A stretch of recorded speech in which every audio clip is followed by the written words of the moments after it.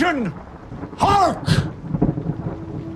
Below, bid our father the Sea King rise from the depths full foul in his fury, black waves teeming with salt foam, to smother this young mouth with pungent slime, to choke ye, engorging your organs till ye turn blue and bloated with bilge and brine and can scream no more. Only when he, crowned in cockle shells, with slithering tentacled tail and steaming beard, take up his fell befinned arm. His coral-tined trident screeches banshee-like in the tempest, and plunges right through your gullet, bursting ye, a bulging bladder no more, but a blasted bloody film now, a nothing for the harpies and the souls of dead sailors to peck and claw and feed upon, only to be lapped up and swallowed by the infinite waters of the dread Emperor himself. Forgotten to any man, to any time, forgotten to any god or devil, forgotten even to the sea. For any stuff or part of Winslow, even any scantling of your soul, is Winslow no more, but is now itself the sea.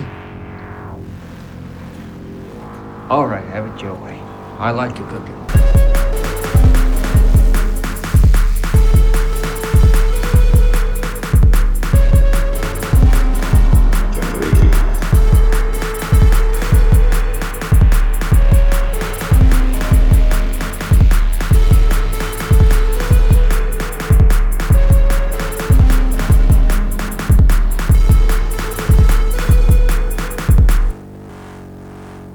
Everybody, welcome to Generation Lost, the show about movies that doesn't take itself too seriously, featuring Bryn and Jeremy. Today, did you for a second, did you forget that you're the one who intros the show? I was thinking about doing a bit. I was going to say a vast laddies or something, but then I couldn't think of anything. Yeah. And I was wouldn't. You made not the right funny call. enough, and I also didn't have a voice for it, so yeah, we just did normal. But hi, this is the end of Willem Dafoe month. June. Junum what do we Dafoe. Junum Dafoe. Junum Dafoe. There you go. Willem de June. It is the last episode we are doing about Mr. Dafoe before the Dark Council has once again formed and will be telling us what we're going to watch yet again. For coming down to the wire on this one, though. 6th month in the... Well, they've got almost 2 weeks. They almost have a whole nother week to do it, Bradley. It just feels on down to the wire because we're recording so early, maybe. Oh, maybe. Well, but we need to know pretty soon because we have to watch it for next week. We got to tell them right now. So they will be telling us, oh, yeah, I guess we have to decide. Oh, shit. I haven't been doing my job at keeping them in line. So we'll find out. We don't know yet, so we won't be saying what we're watching next week, as we are usually want to do at the end of the episode. But this week, it's The Lighthouse, featuring Willem Dafoe and Robert Pattinson. But we're not going to talk about that yet. This one, though, does have quite a performance in it. Yes. This is finally, at long last, this is finally an actually good Willem Dafoe movie. Yeah. But before we get too deep into that, why don't we just go right into what else we watched this week? Jeremy, what did you watch this week? Thank you for asking, Bryn. As you know, I was recently stranded in the Washington, D.C. suburbs. Allen Dulles Airport. In the Allen Dulles Airport immediate area. And in my hotel, I did a lot of hotel watching, which... love to hotel watch. I love a hotel watch. It's really... I think a lot of people have spoken on this matter before, but the the quality difference of Shark Tank watching at home versus Shark Tank watching at a hotel. Absolutely. So I watched a lot of Shark Tank. I watched a lot of Bar Rescue.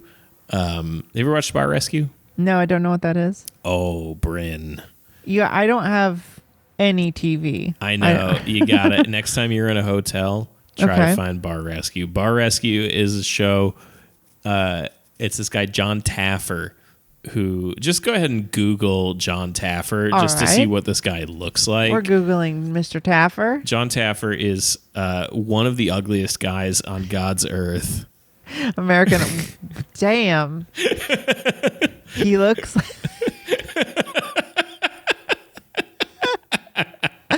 He looks like if Vito from Sopranos was melting. Yeah. Uh-huh. Yep. So just parts of his face are sliding off down to his neck. Yep. So just go ahead and kind of scroll through these pictures. Yeah, I'm seeing him making. Just picture this guy, and so he's like bad looking dude. He's apparently like the chief bar guy. He knows a lot about bars, and he knows a lot about how to make them work and how to make them make money and whatever. And so Bar Rescue is a show where he goes to struggling bars. It's Kitchen Nightmares for Bars. It's Kitchen Nightmares for Bars, basically. He goes and he tells them how to get their business back together. It's more business-oriented than Kitchen Nightmares is, though. Kitchen Nightmares is all just like, your kitchen's disgusting, your food's a disgrace, what's fucking wrong with you? And Bar Rescue is more like, you need to shape up your business, you're losing money. So does he almost always succeed at rescuing them? I mean, you don't really know. He just kind of gives them a makeover and then just leaves. It doesn't really make it clear usually how successful it was. Okay, here on the Wikipedia, it says the bars featured on the show are already in dire financial and operational situations by the time Teffer intervenes, posing a significant challenge to a turnaround. Nearly half the bars featured, 74 of the first 166 featured through the midway point of season 6, were unable to overcome their challenges, resulting in the bar closure. Not surprising, because the thing is that like most of the time, like what he does to the bar is like a travesty. Like he makes them like really like the kind of place you would absolutely never spend your time. Sure. He's like got this very like weird sort of corporate sort of like he kind of turns everything into like an Applebee's essentially. Like it always feels very sterile and fake. Some of the best ones. One of the ones I watched at the hotel was it was in like Wilmington, Delaware, and it was this guy had a pirate bar. Or it was a lady. A lady had a pirate bar. It was pirate themed. This specific one is mentioned in the Wikipedia. Yeah, no, it's a very famous one. It's not the first time I've seen it. Pirates Tavern with a Z. Pirates Tavern with a Z, yeah. And everybody there are like, like pirate cosplayers. They like are really serious about being pirates. It's a big part of their lives.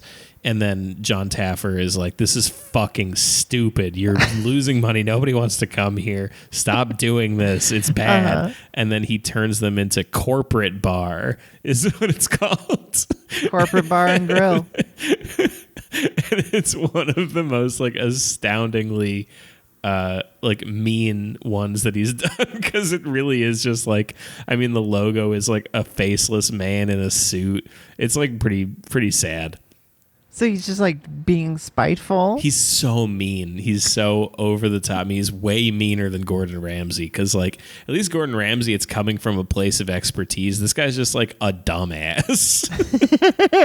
And every single time he makes a new bar, you're like, I would never go there. Does he have like really successful bars that he owns? I don't know. Maybe. It's really not clear. The introduction is like, John Taffer is an expert in bar science. It's like, no, it doesn't say that, does it? It says bar science. Yeah, it's the whole thing. What is the it's fuck? It's like they show you there's like all these calculations and whatever. It's like how tall the bar stool is compared to the thing and whatever. The beginning of his Wikipedia is Taffer was born into a family of entrepreneurs, meaning he just was born rich. No kidding. He worked first as a bartender in West Hollywood while being a drummer in a band. What kind of band? It doesn't say, but it says that he first managed the bar at the Troubadour, and was given full control of the bar in '81, where staff theft was rife. He opened his first bar as owner in 1989. Oh, here we go. Political views. Thank fucking God. In 2021, he agreed with Fox News host Laura Ingram's comparison of Americans receiving temporary unemployment benefits due to the COVID-19 pandemic to dogs that must be kept hungry in order to elicit obedience. Holy shit, dude. He later apologized, and it was revealed that his LLC had accepted nearly $61,000 of PPP loans. What a piece of shit, this guy. What a PP piece of shit. And then when Donald Trump was elected president in 2016, Taffer praised Trump's economic policy, believing his tax cuts and deregulation would increase profits, benefits, small business, blah, blah, blah. He's a critic of the rising minimum wage, believing it leads to increased automation and less hours worked, leading to less pay for American workers. Yeah, he's a dumbass. All right, so the show, though, this is what you watched. I mean, it's trash. It's absolute trash, but I watched it a lot in the hotel. And then the other thing I watched in the hotel, which I caught only 3/4 of, which is why I didn't want to devote too much time to it, is... you didn't finish it. I caught it. I got in late. I finished it, but I got in about like maybe half an hour into the movie. That's often not a problem. Yeah, it's not a problem, especially for this one, because I watched the 2001 epic fantasy adventure film directed by Peter Jackson, The Lord of the Rings, The Fellowship of the Ring. You've seen that movie. We just talked about this movie. Yeah, this is what I was talking about beforehand, is that I did mention it on the... I don't remember. On the bonus episode last week, I believe that I watched some of Lord of the Rings, and it's interesting. This was on TV, or you just on TV? Yeah, and I just kind of like commercials. No, it was on HBO. Oh, okay.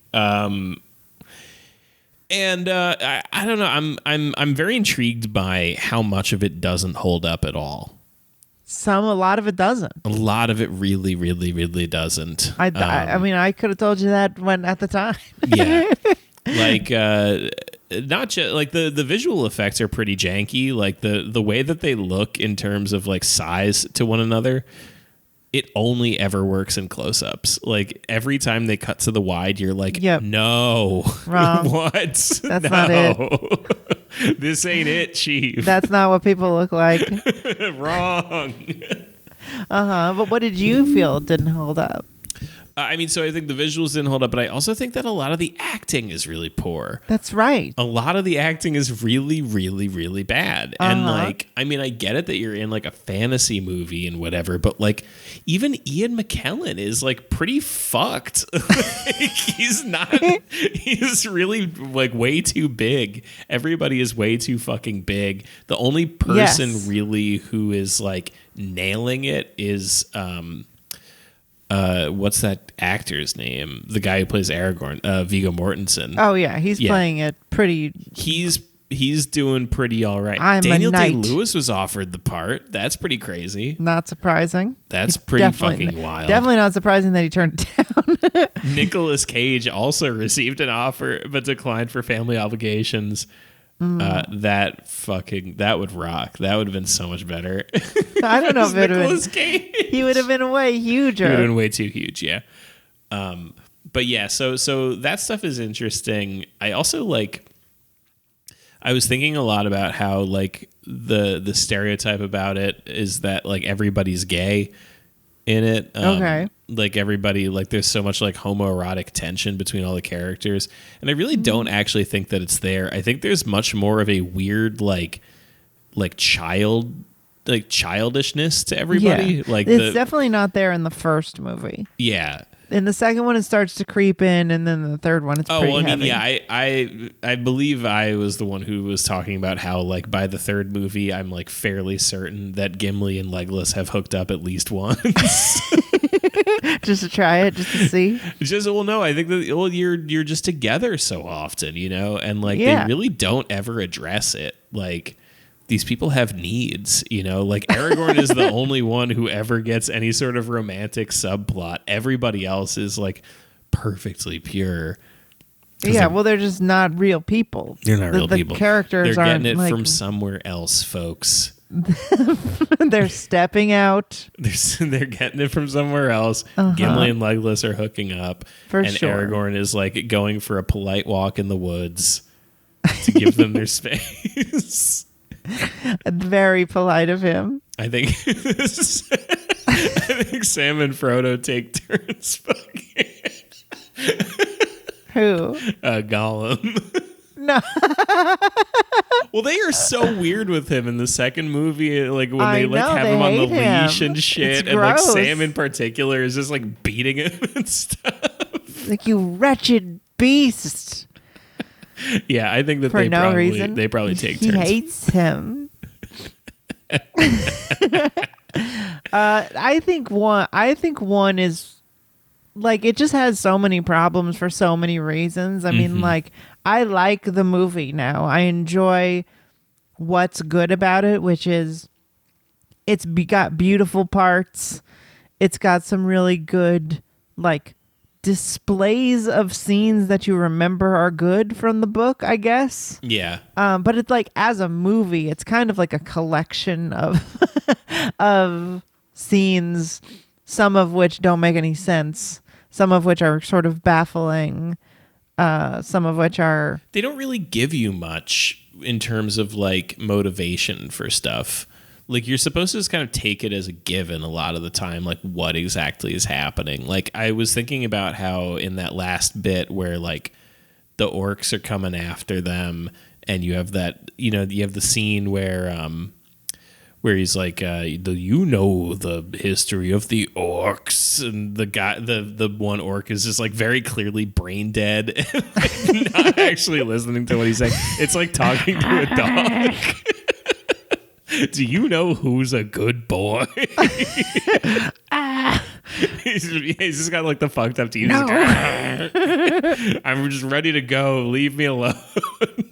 But in that last scene when you know, Frodo's off for his little walk, and then Boromir is like, "Give me the ring," and then he's like, "Oh no!" And then like and then he runs into Aragorn, and Aragorn just like knows right away. He's just like, "You're leaving us all." Because he can't trust us with the ring, and he's like, I gotta go. Right. And it's also like, it was very confusing to me as a kid just to be like watching that and being like, why is Boromir doing this? Yeah. And it's like, you're kind of just expected to, because everyone feels that way about the ring. Mm-hmm. And it's just like, what does that mean? That like, it's like this straight symbolism that has no real edges. Like, it's just, there's nothing to hang on to. He says like some random thing about like, you know how much I could protect my people or whatever. Yeah, I could protect us real good. It's like, but why? How does the thing work? Like, what does that mean? Yeah, you don't really even know how the ring works or what it does. You just know that it makes Frodo invisible, and he goes into like this weird I'm too high sort of zone. Yeah, he's couch locked by the ring. He's just got that like weird like you know, just like everything feels like it's like missing frames and stuff, and he's like, whoa. Yeah, and then it's like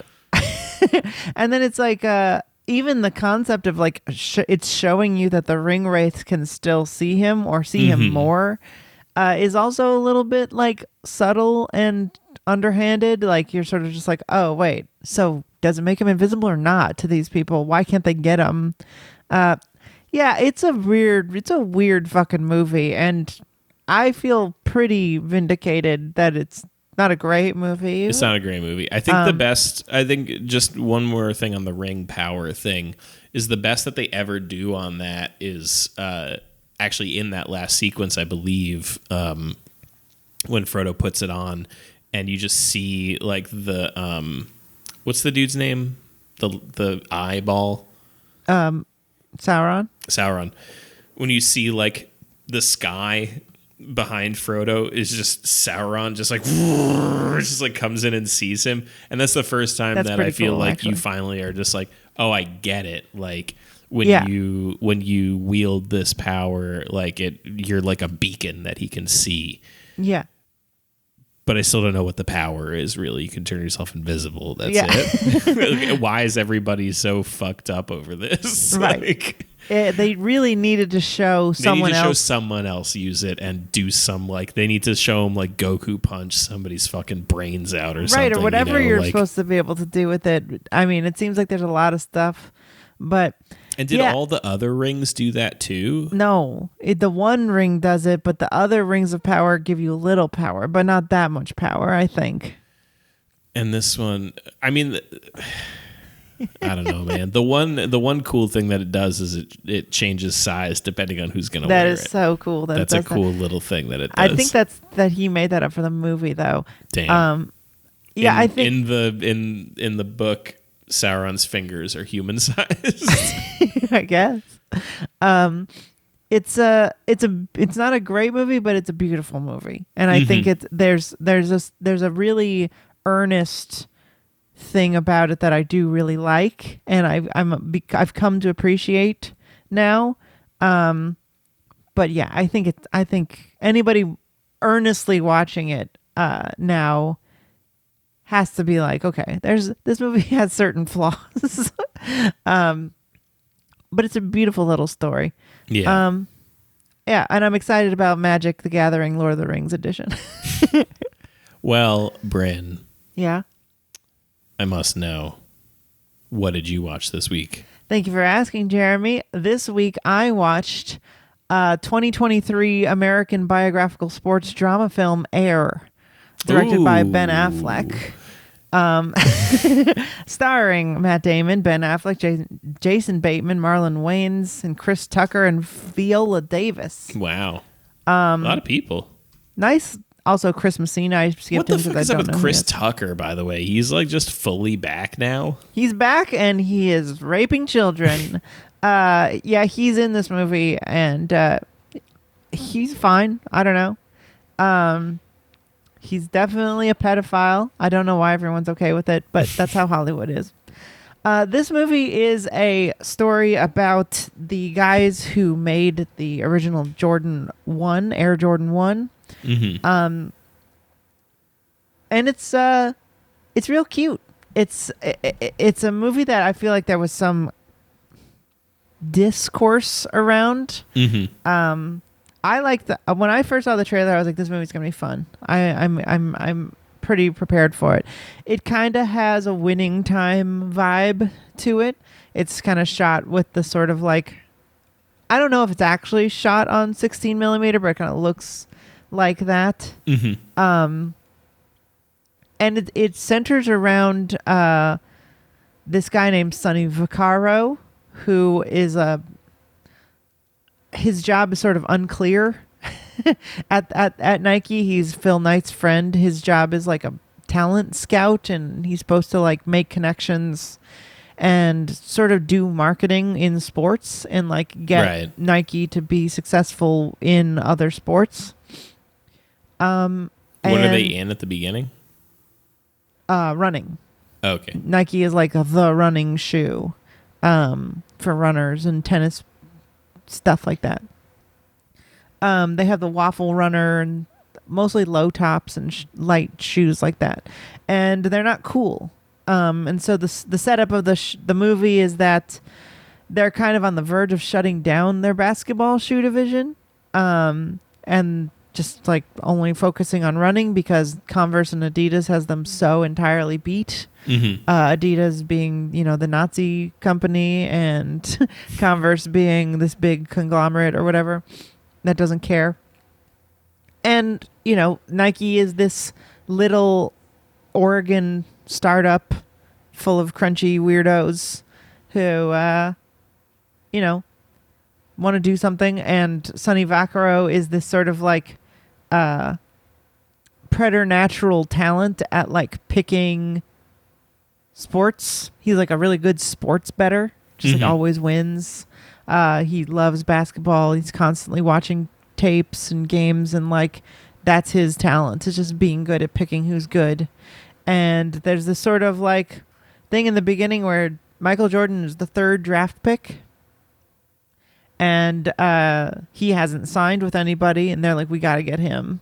And they're like, we can't afford him. We want to get like a couple, we're going to get 5 or 6 basketball players on a roster. We only have $25,000 in the budget.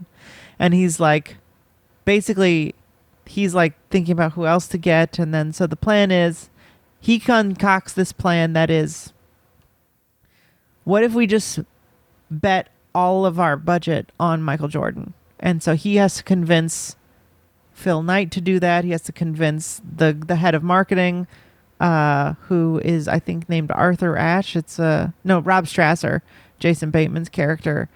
And so it's sort of this like Office comedy drama where it's just like Matt Damon and Ben Affleck and Jason Bateman like coming up with this plan to like figure out how to get Jordan to talk to them, design a shoe around him that he'll think it's cool, and give him a good enough deal to sign him. You don't even see Michael Jordan's face. I was going to say, does somebody play Michael Jordan? You see his body, like he's there, but it's just like he's shot where you barely see his face. Someone plays young Michael Jordan. Looks like him, like, but it's more focused on his parents. Viola Davis being Dolores Jordan, being great. Some of this movie is not true. Like in this movie, he like is talking to Jordan's agent and is like, just get me on the phone with him. And he's like, I won't do it. You can't, unless you promise me a deal, unless you give me a $25,000 deal. I can't do that. And Phil Knight is like, I'm not going to do that unless he's like interested or whatever. And so he just like goes and talks to his parents without a deal. That technically didn't happen. Rob Strasser did it. Little things like that are like fudged here and there. Sure. And then at the end, their meeting is like ends in like this big impassioned speech that Vaccaro gives at the end. And then that tends to be like the winning deal. But it really seems like the winning deal is that Jordan's mom is like, he will get a percentage right of the shoes that have his name on it. Yeah, is this I feel like this is in Winning Time or something. They talk about we haven't gotten to Michael Jordan in Winning Time. No, but I think like, well, because it takes place kind of like a lot across time or whatever. I feel like maybe there's something in Winning Time where like Nike approaches Magic and he turns them down, and then he like maybe says something about like, and then they go on to do this and this, and like Michael Jordan gets like a cut of the thing, and like he makes way more money than anyone's ever made off a fucking shoe ever. Yeah, Jordan's a billionaire because of it. And so that's the story. The story is they get their guy and they have to spend a lot of money, and they do it, and it's I just think it's an interesting story. Like right. I think there's been a lot of discourse about like, why are we making movies that are just commercials for commercials or whatever? And it's like, I don't know if people understand that they live in a country that is that their only saints, their only celebrities are corporations, like, right. That's how it is. Like, it's the 80s. Like, what do you want? Like, it's an interesting story about like how like a monolith of culture came to be. And it's not completely true. It's not a documentary, but it's interesting and it's a good movie. I don't know. Like, I don't really hold that type of movie to that standard. Like, I don't know why anybody would. You mean like a biopic? Or to be like 100% accurate. Like, I feel, it's who gives a shit really? Like, yeah, is that important to anybody that it's like 100% accurate? It can be like a little fudged. You can kind of make the story better, to make things make more sense on just camera. To have a through line of a single character, make people one to one character. Because otherwise it fucking meanders, like. And it's funny because people just give that argument of like, well, you did dirty by these people, and it's like, do you think the point of this movie is to like jerk off everyone involved? Yeah. Like, who cares? Like, it does feel like that's the direction we're fucking going in, though, huh? Doesn't it feel like everything now has to be like like you have to like all the characters and they have to be good and they have to all get happy endings and Right. you know everything has to work out, you know, otherwise people are going to be upset. Yeah, it's like And you can't be upset at a movie.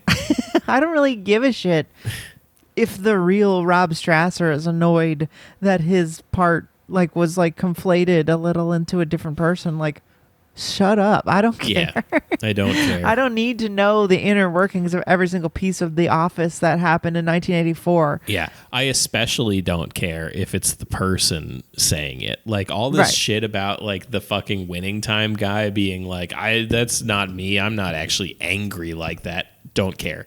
Don't care. And in fact, I now think you're really angry. Yeah, it's like what is bad about it? Like, do you think history is written completely accurate? I think Yeah, that's what's right. like really what's really upsetting to me about it is that like people are going around reading like history books and being like, this is 100% factually and true, and there's no interpretation. Like, is that really how you think history is written? Like, most of the shit is a lie. Like, you've got to read 20 different sources to get a picture of what maybe probably happened. So not the point. The point is that it's a cute story. It's directed nicely. It's pretty paint by numbers, I think. But Matt Damon does a really good job. Ben Affleck is really I really like Ben Affleck and Matt Damon together. Always. They have a lot of scenes where they get to yell at each other and it's really good. Nice. Matt Damon and Viola Davis are really good. Viola Davis is really good. Yeah, it's just a really cute little movie about people trying to do something, a little project together and then succeeding, and that's fine. It's a nice little movie. I don't know. I had fun watching it. I like movies that are like procedurals about people trying to accomplish a goal. Mm-hmm. It's kind of the same feeling I get from like heist movies. You Sure. know, this is the or like All the President's Men, like people working on a little project and then like they get to put out the paper. Yeah. They put out the story or whatever. I don't know. Whatever that kind of movie is called, it should have a name. I think is it I think it's Usually- procedural, right? Yeah, but that's usually like a police. Like they're usually like investigating a crime or Yeah, whatever. I guess so. But whatever it is where, you know, they're in an office and they're just hounding people and you know, everyone's on the team, and like the weird guy who designs the Air Jordans, he's like, he's got to be cool, and it's they have all this fun back and forth with him, and plan comes together type of movie. I liked it. Yeah. All right. Nice. I think I'm gonna check it out. It's on Amazon for free. Yeah, it's cute. I mean, you won't, no one. It would be hard to imagine watching this movie and being like, "Fuck off, this sucks." Like, Fuck it's off, Nike. like it's a little cloying. It's a little like, and you're gonna be the best. But it's like, I don't know. That's what happened. He fucking became Michael Jordan. He became Michael Jordan, and the shoe became the Air Jordan. Like, what do you Yeah. want? Which I have. Like, they are like. It changed everything. It fucking changed everything. Yeah, it's the like. I mean, they still make those. Yeah. Jordan hasn't played in what, like 25 years. Like, Yeah, he hasn't played basketball. They don't just make one version. They make 20, 30 versions of them. Yeah, there's got to be in the 30s now, right? We're at 36, I believe. Yeah. Jordan 36 came out 36, I think. 37. We are at 37. I think that one's coming out. No, that one's out. Yeah, because I remember we were like getting up to the 20s when I was in high school. Mm-hmm. And they were awful. Yeah. That whole decade of Jordans fucking suck. But I like some of the newer Jordans. They're actually pretty cool. Jordan 38 is going to be released later this year, usually around the holidays. And, you know, they're still making them. He's still making a gazillion fucking dollars off of them. He's selling his stake in the Charlotte Hornets, so he's probably getting even more rich. So, you know, good for him. Shout out to his mom. Shout out to his family. He deserves it. One of the only billionaires who deserves it. Damn, the Jordan 37 looks fucking cool, actually. Yeah, the Jordan 37 is kind of sick. Wow. I really liked the Jordan, I think 36. It's the one with the hole in it. Yeah. Oh, yeah. Jordan 36 was pretty cool. That's pretty cool. I think the 37 is a little cooler because it's got that sort of like computery sort of like. Yeah, these are nice. They kind of look like they kind of look like they're based off the threes a little bit. The pattern. I like the. I tried on the 35's had a hole too. Mm-hmm. I tried on the 35s at the Nike store when they came out, and they were very comfortable, but they were a little expensive and not cool enough at the time. The right color hadn't come out.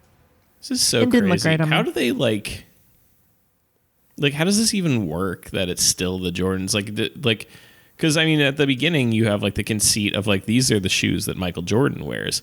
But it's like, what is the conceit of it now? It's like, does he, like, have a hand in making them? Like, does he have, like, input in the design process? Or is it just, like, this is just a continuation of a shape at this point? I don't know. But definitely the ball players still wear them. Like, you know, there's definitely, like, Jordan still has deals, you know, with other basketball players who, you know, wear his shoes, and then people are like, oh, cool, they're wearing Jordans. It's just another brand at this point. Yeah, I was going to say, and they're not Nike anymore, right? The partnership, because of the way that original deal works, is that it's kind of a separate company that Nike owns. Oh, okay. But he owns a stake in it after a certain point. Jordan Brand is a different, I think technically a different line of shoes owned by like a slightly different company, or like a company owned by Nike, I think. So, but they don't have the swoosh. They haven't had the swoosh since the very first one. Damn. Second one, no swoosh. That's crazy. I think like basically never again. Okay, we should get to our let's feature stop presentation. Talking about sneakers.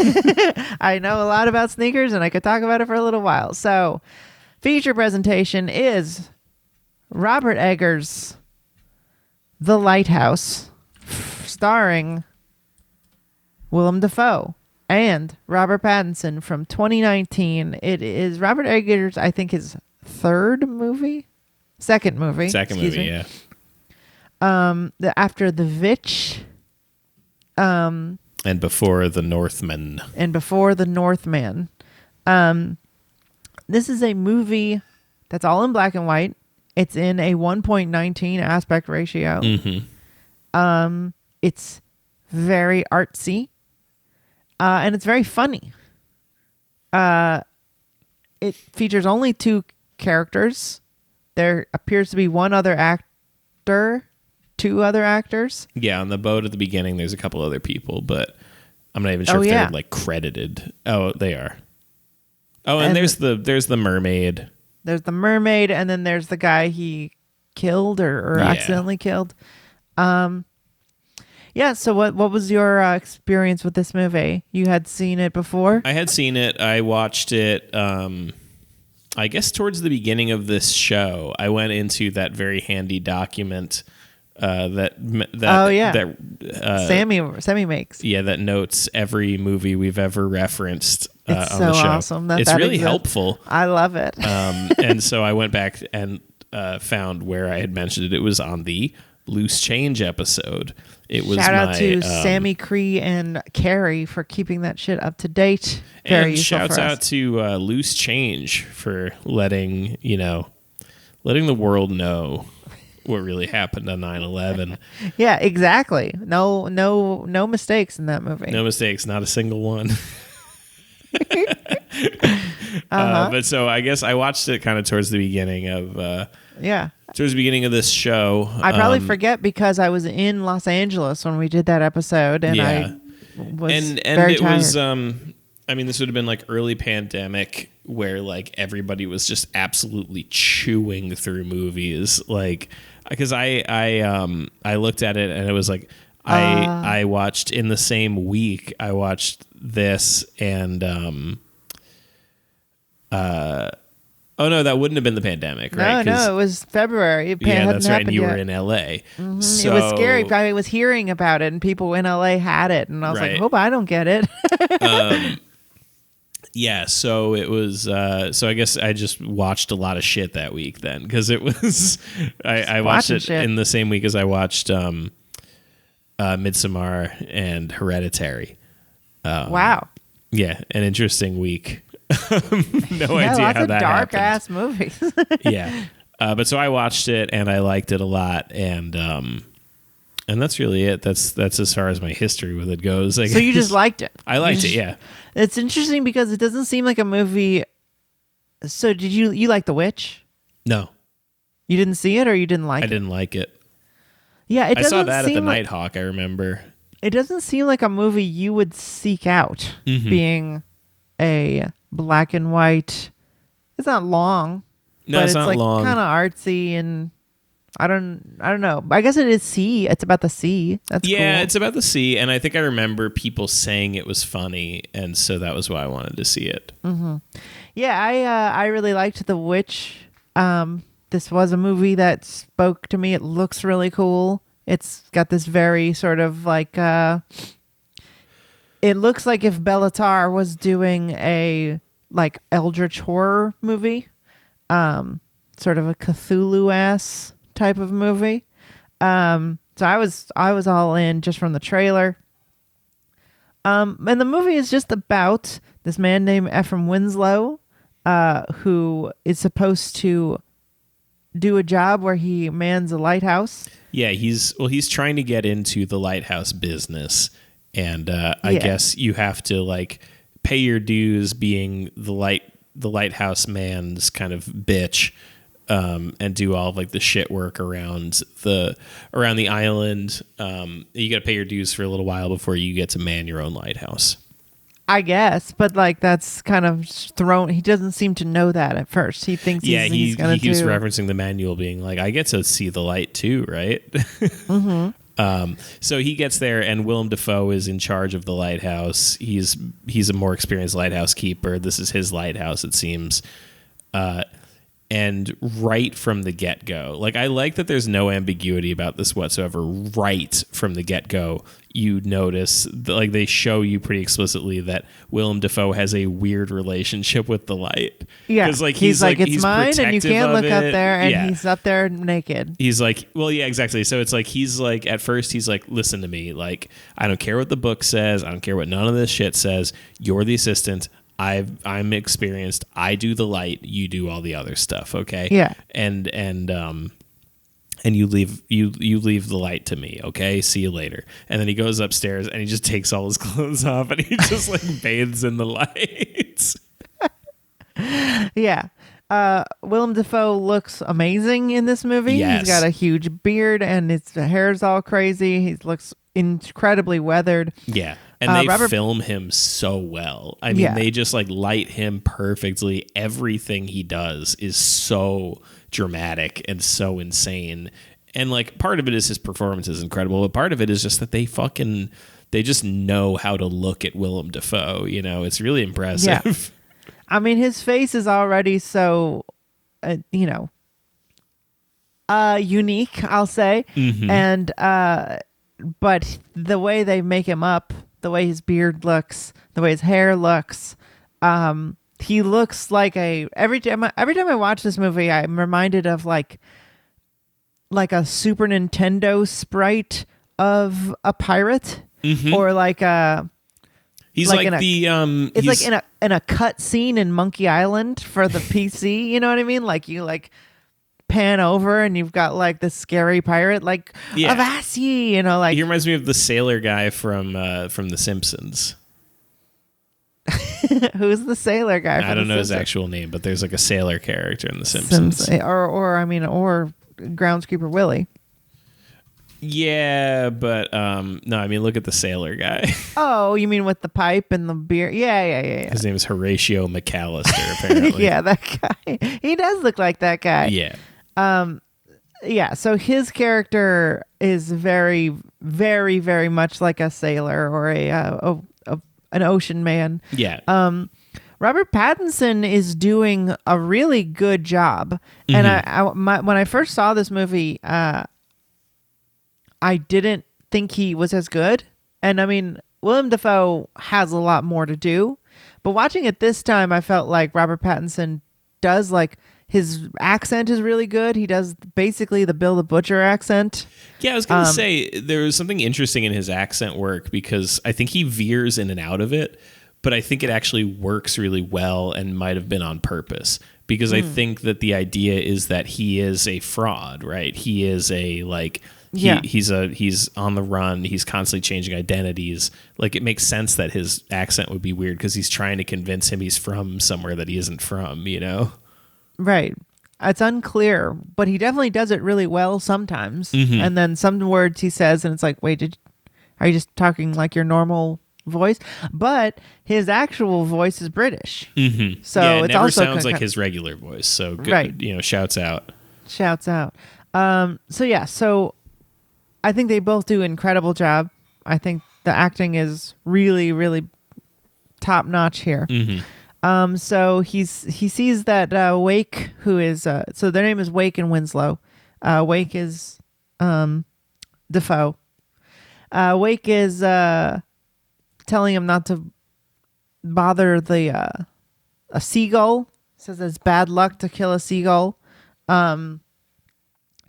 It's actually really hard to describe the story because it's sort of episodic. There's not a lot of story here. It's why don't you get through it? Yeah, it's basically like they're on the island. They're there for a month shift, and it's Robert Pattinson's first time at it. Willem Dafoe knows what he's doing, and he kind of tells him right early on. He's just like, "Listen to me, man. You gotta have fun. You gotta chat. You gotta eat. You gotta dance. You gotta drink because this is boring and you're gonna go insane if you don't have fun." Yeah, and dudes go insane here, and so have fun, but then he doesn't, and he's really abusive towards Robert Pattinson, so that kind of also doesn't help matters. Right, and he hits him in the face for messing with the seabird. Yeah, he's just kind of crazy, and Robert Pattinson starts going crazy.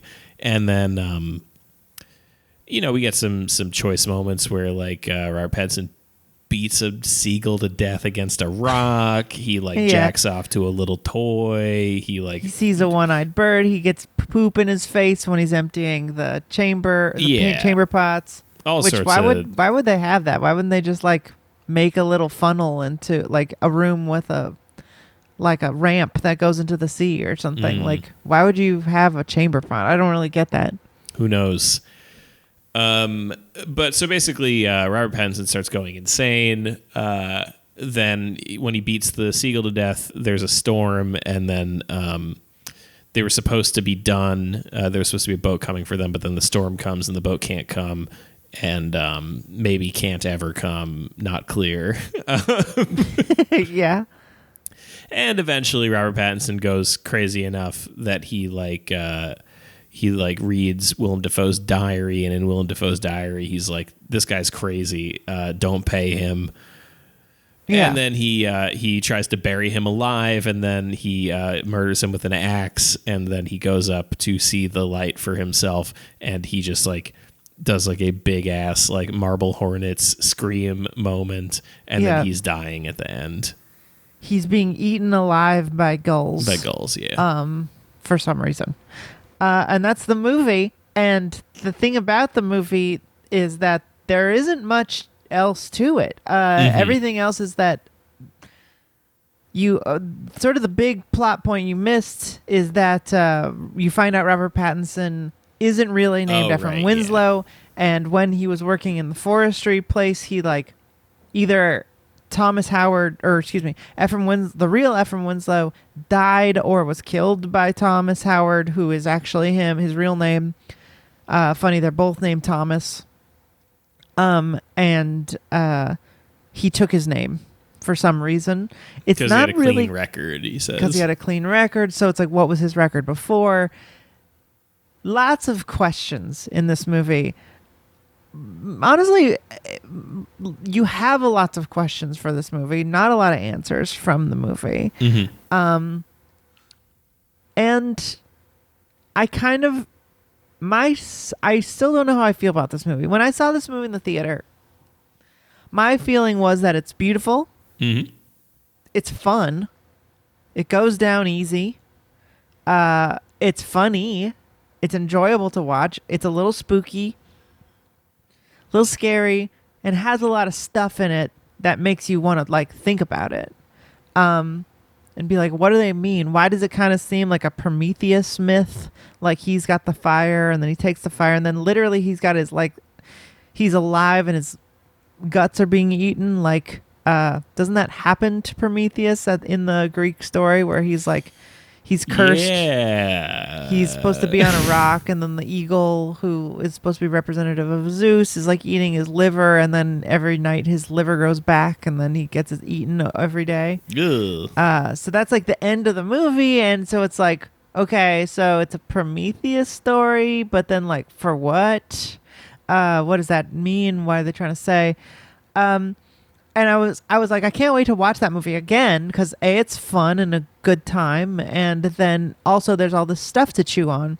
And watching it this time, I was sort of just like, I don't know if there is anything to it, but it's still very fun. I think that I think that my initial read of it is the same read that I have now, which is that sure, there's like all sorts of like it's obvious that there's some mythological shit happening. They like straight up do these shots that are like the one where like it's in Pattinson's dream where like Willem Dafoe is the beacon of the light. That's like somewhere around here there's like a painting of that from Oh yeah.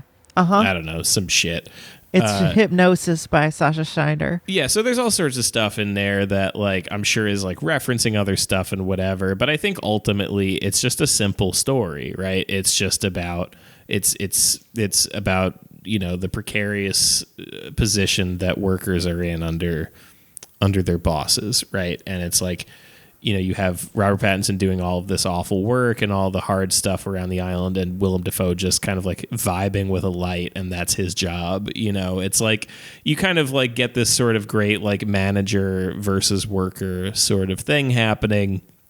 And I don't think that there's any like greater message than that, except if you're not the guy who gets to vibe with the light, your life sucks, and that kind of blows. And maybe someday you do get to vibe with the light, but probably not, and when you do, if you do pick up a fucking axe and force the issue and vibe with the light, it's not going to end up so hot for you. Yeah. Eggers, the director, said the film subtext was influenced by Freud, and he hoped that it's a movie where both Jung and Freud would be furiously eating their popcorn. And there's a lot of like Oedipal fixation, and like there's a lot of homosexuality in it. Mm-hmm. There's a lot of phallus stuff, and him jerking off, and the fucking the mermaid, and then that painting that you're referencing where the light is going into his face is Sasha Schneider was like a homosexual in like the early 1900s and late 1800s, and so like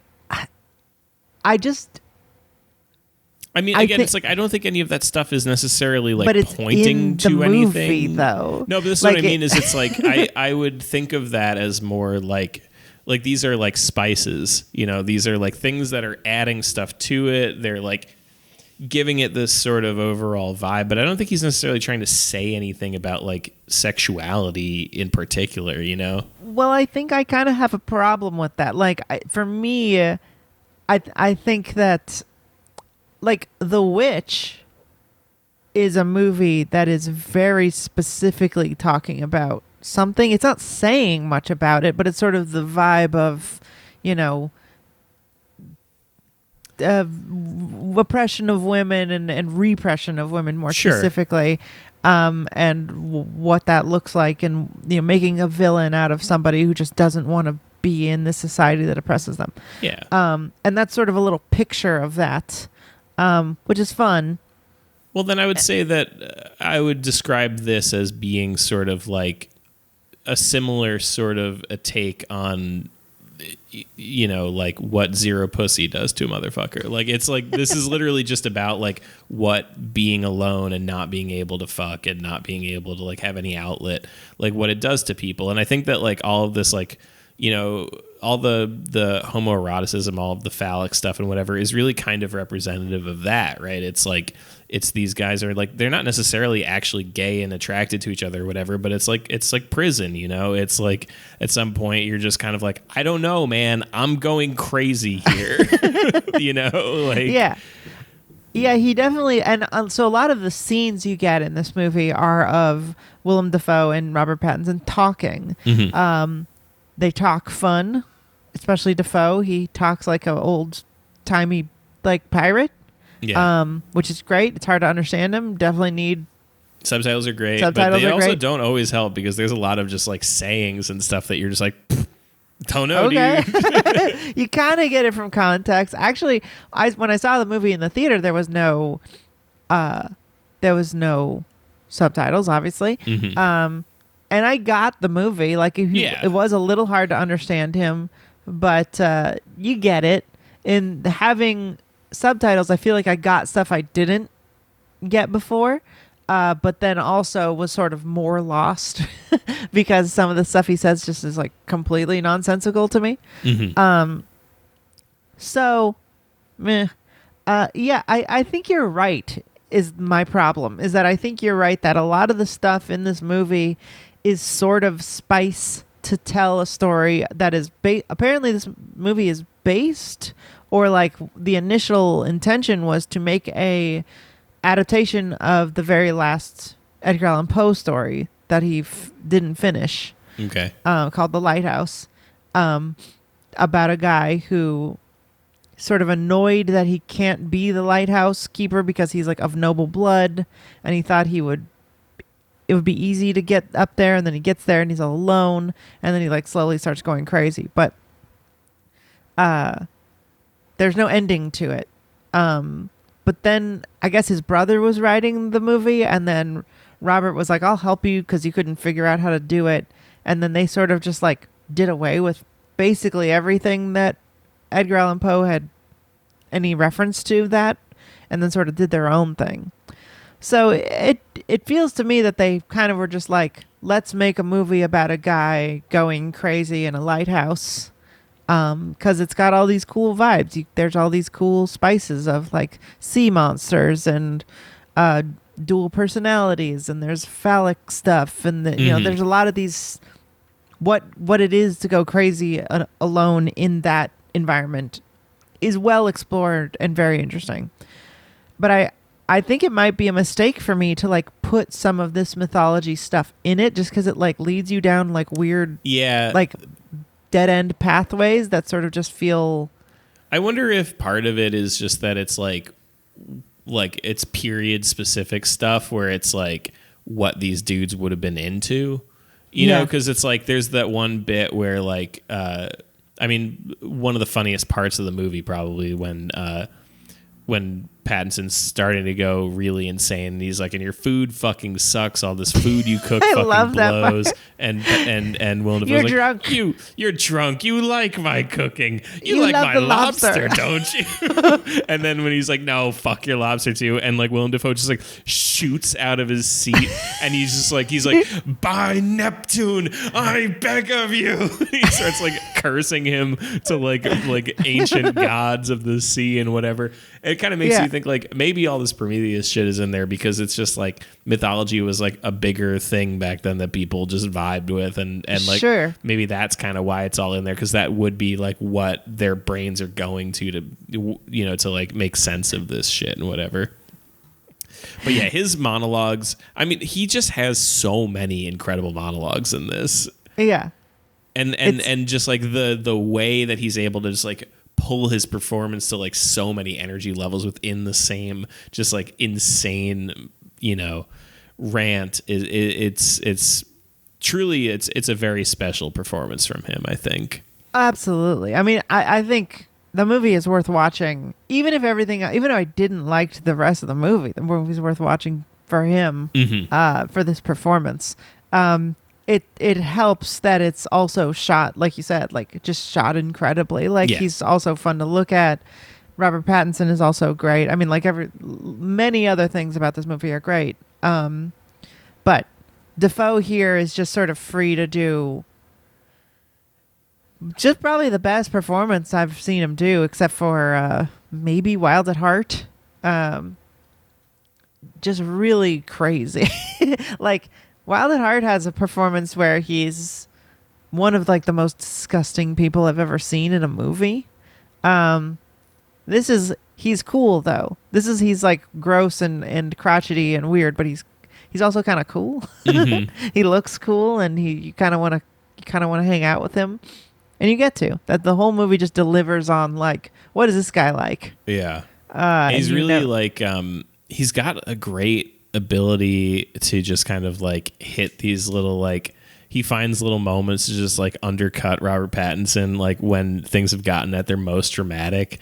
It's always really funny where it's just like, it reminded me a lot of Jack Lemmon in Glengarry when he's just like, well, you sure are a shithead. Like, there's so many moments where Willem Dafoe hits him with one of those. It was just like, and you spilled your beans.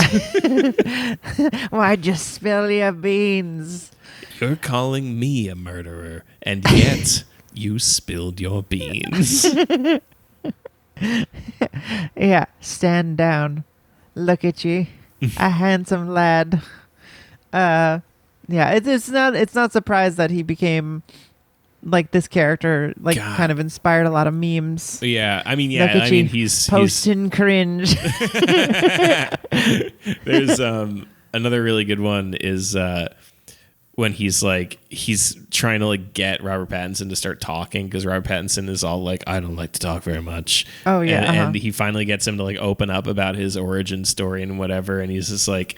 He's like, and you know, all this stuff about like the timber, and I left and I came down here because I wanted to make something new of myself. And like, you know, I heard that a guy can make X amount of money by going further out into the water and blah, blah, blah. And so I'm trying to do my apprenticeship now so I can get out there and make the money and blah, blah, blah. And like, he like really tells this whole long story after like not talking very much for the whole movie. And then Willem Dafoe is just like, so the same boring story then. He's so harsh. But he's funny. He gets away with it because it's funny. Yeah, he rocks. And it's weird. It's a weird vibe, I think, because I wish the movie was a little scarier. Mm-hmm. Like there was like it doesn't really commit to being creepy. Like I think when I saw it in the movie theater the first time, there was like a sense of like there could be monsters. I don't know, what is this movie, you know? And it just never delivers on really anything that would be creepy, except for just like it's psychological. Like, are they the same?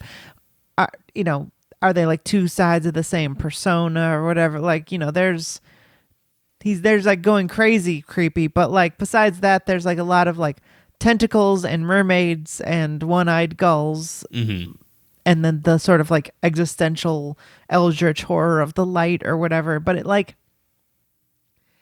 I wish it was a little scarier, and I wish that watching it a second time there was something to be scared of. Knowing there isn't any monsters, there's no jump scares, there's no like intense moments.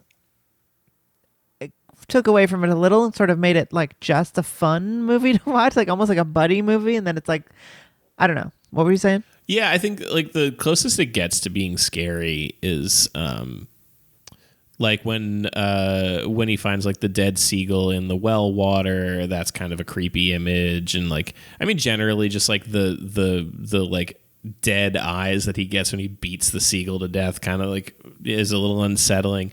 And I think the end when he's in the light chamber and just like doing that sort of like blown out distorted scream sound, that works too. But I mean, ultimately, yeah, I mean, it's not cool. Scary as much as it's like unsettling, you know? It's like, yeah, it's like neat though. Like it registers as like kind of a cool music video rather than like emotionally this is so distressing or creepy, you know. So I think it's a weird movie. I don't know. I think it could have been a great movie, and I think it's just a really cool movie. Mm-hmm. So I recommend it. I think it's definitely a fun watch. Especially if you've never seen it before. There's like a lot of like what's gonna happen. I think if you go in just being like it's mostly about hanging out with these two people and sort of seeing what they're about and not expecting much more of that, you'll have a great time. Beautifully directed movie, beautifully acted movie. I recommend it. But yeah, I definitely recommend it.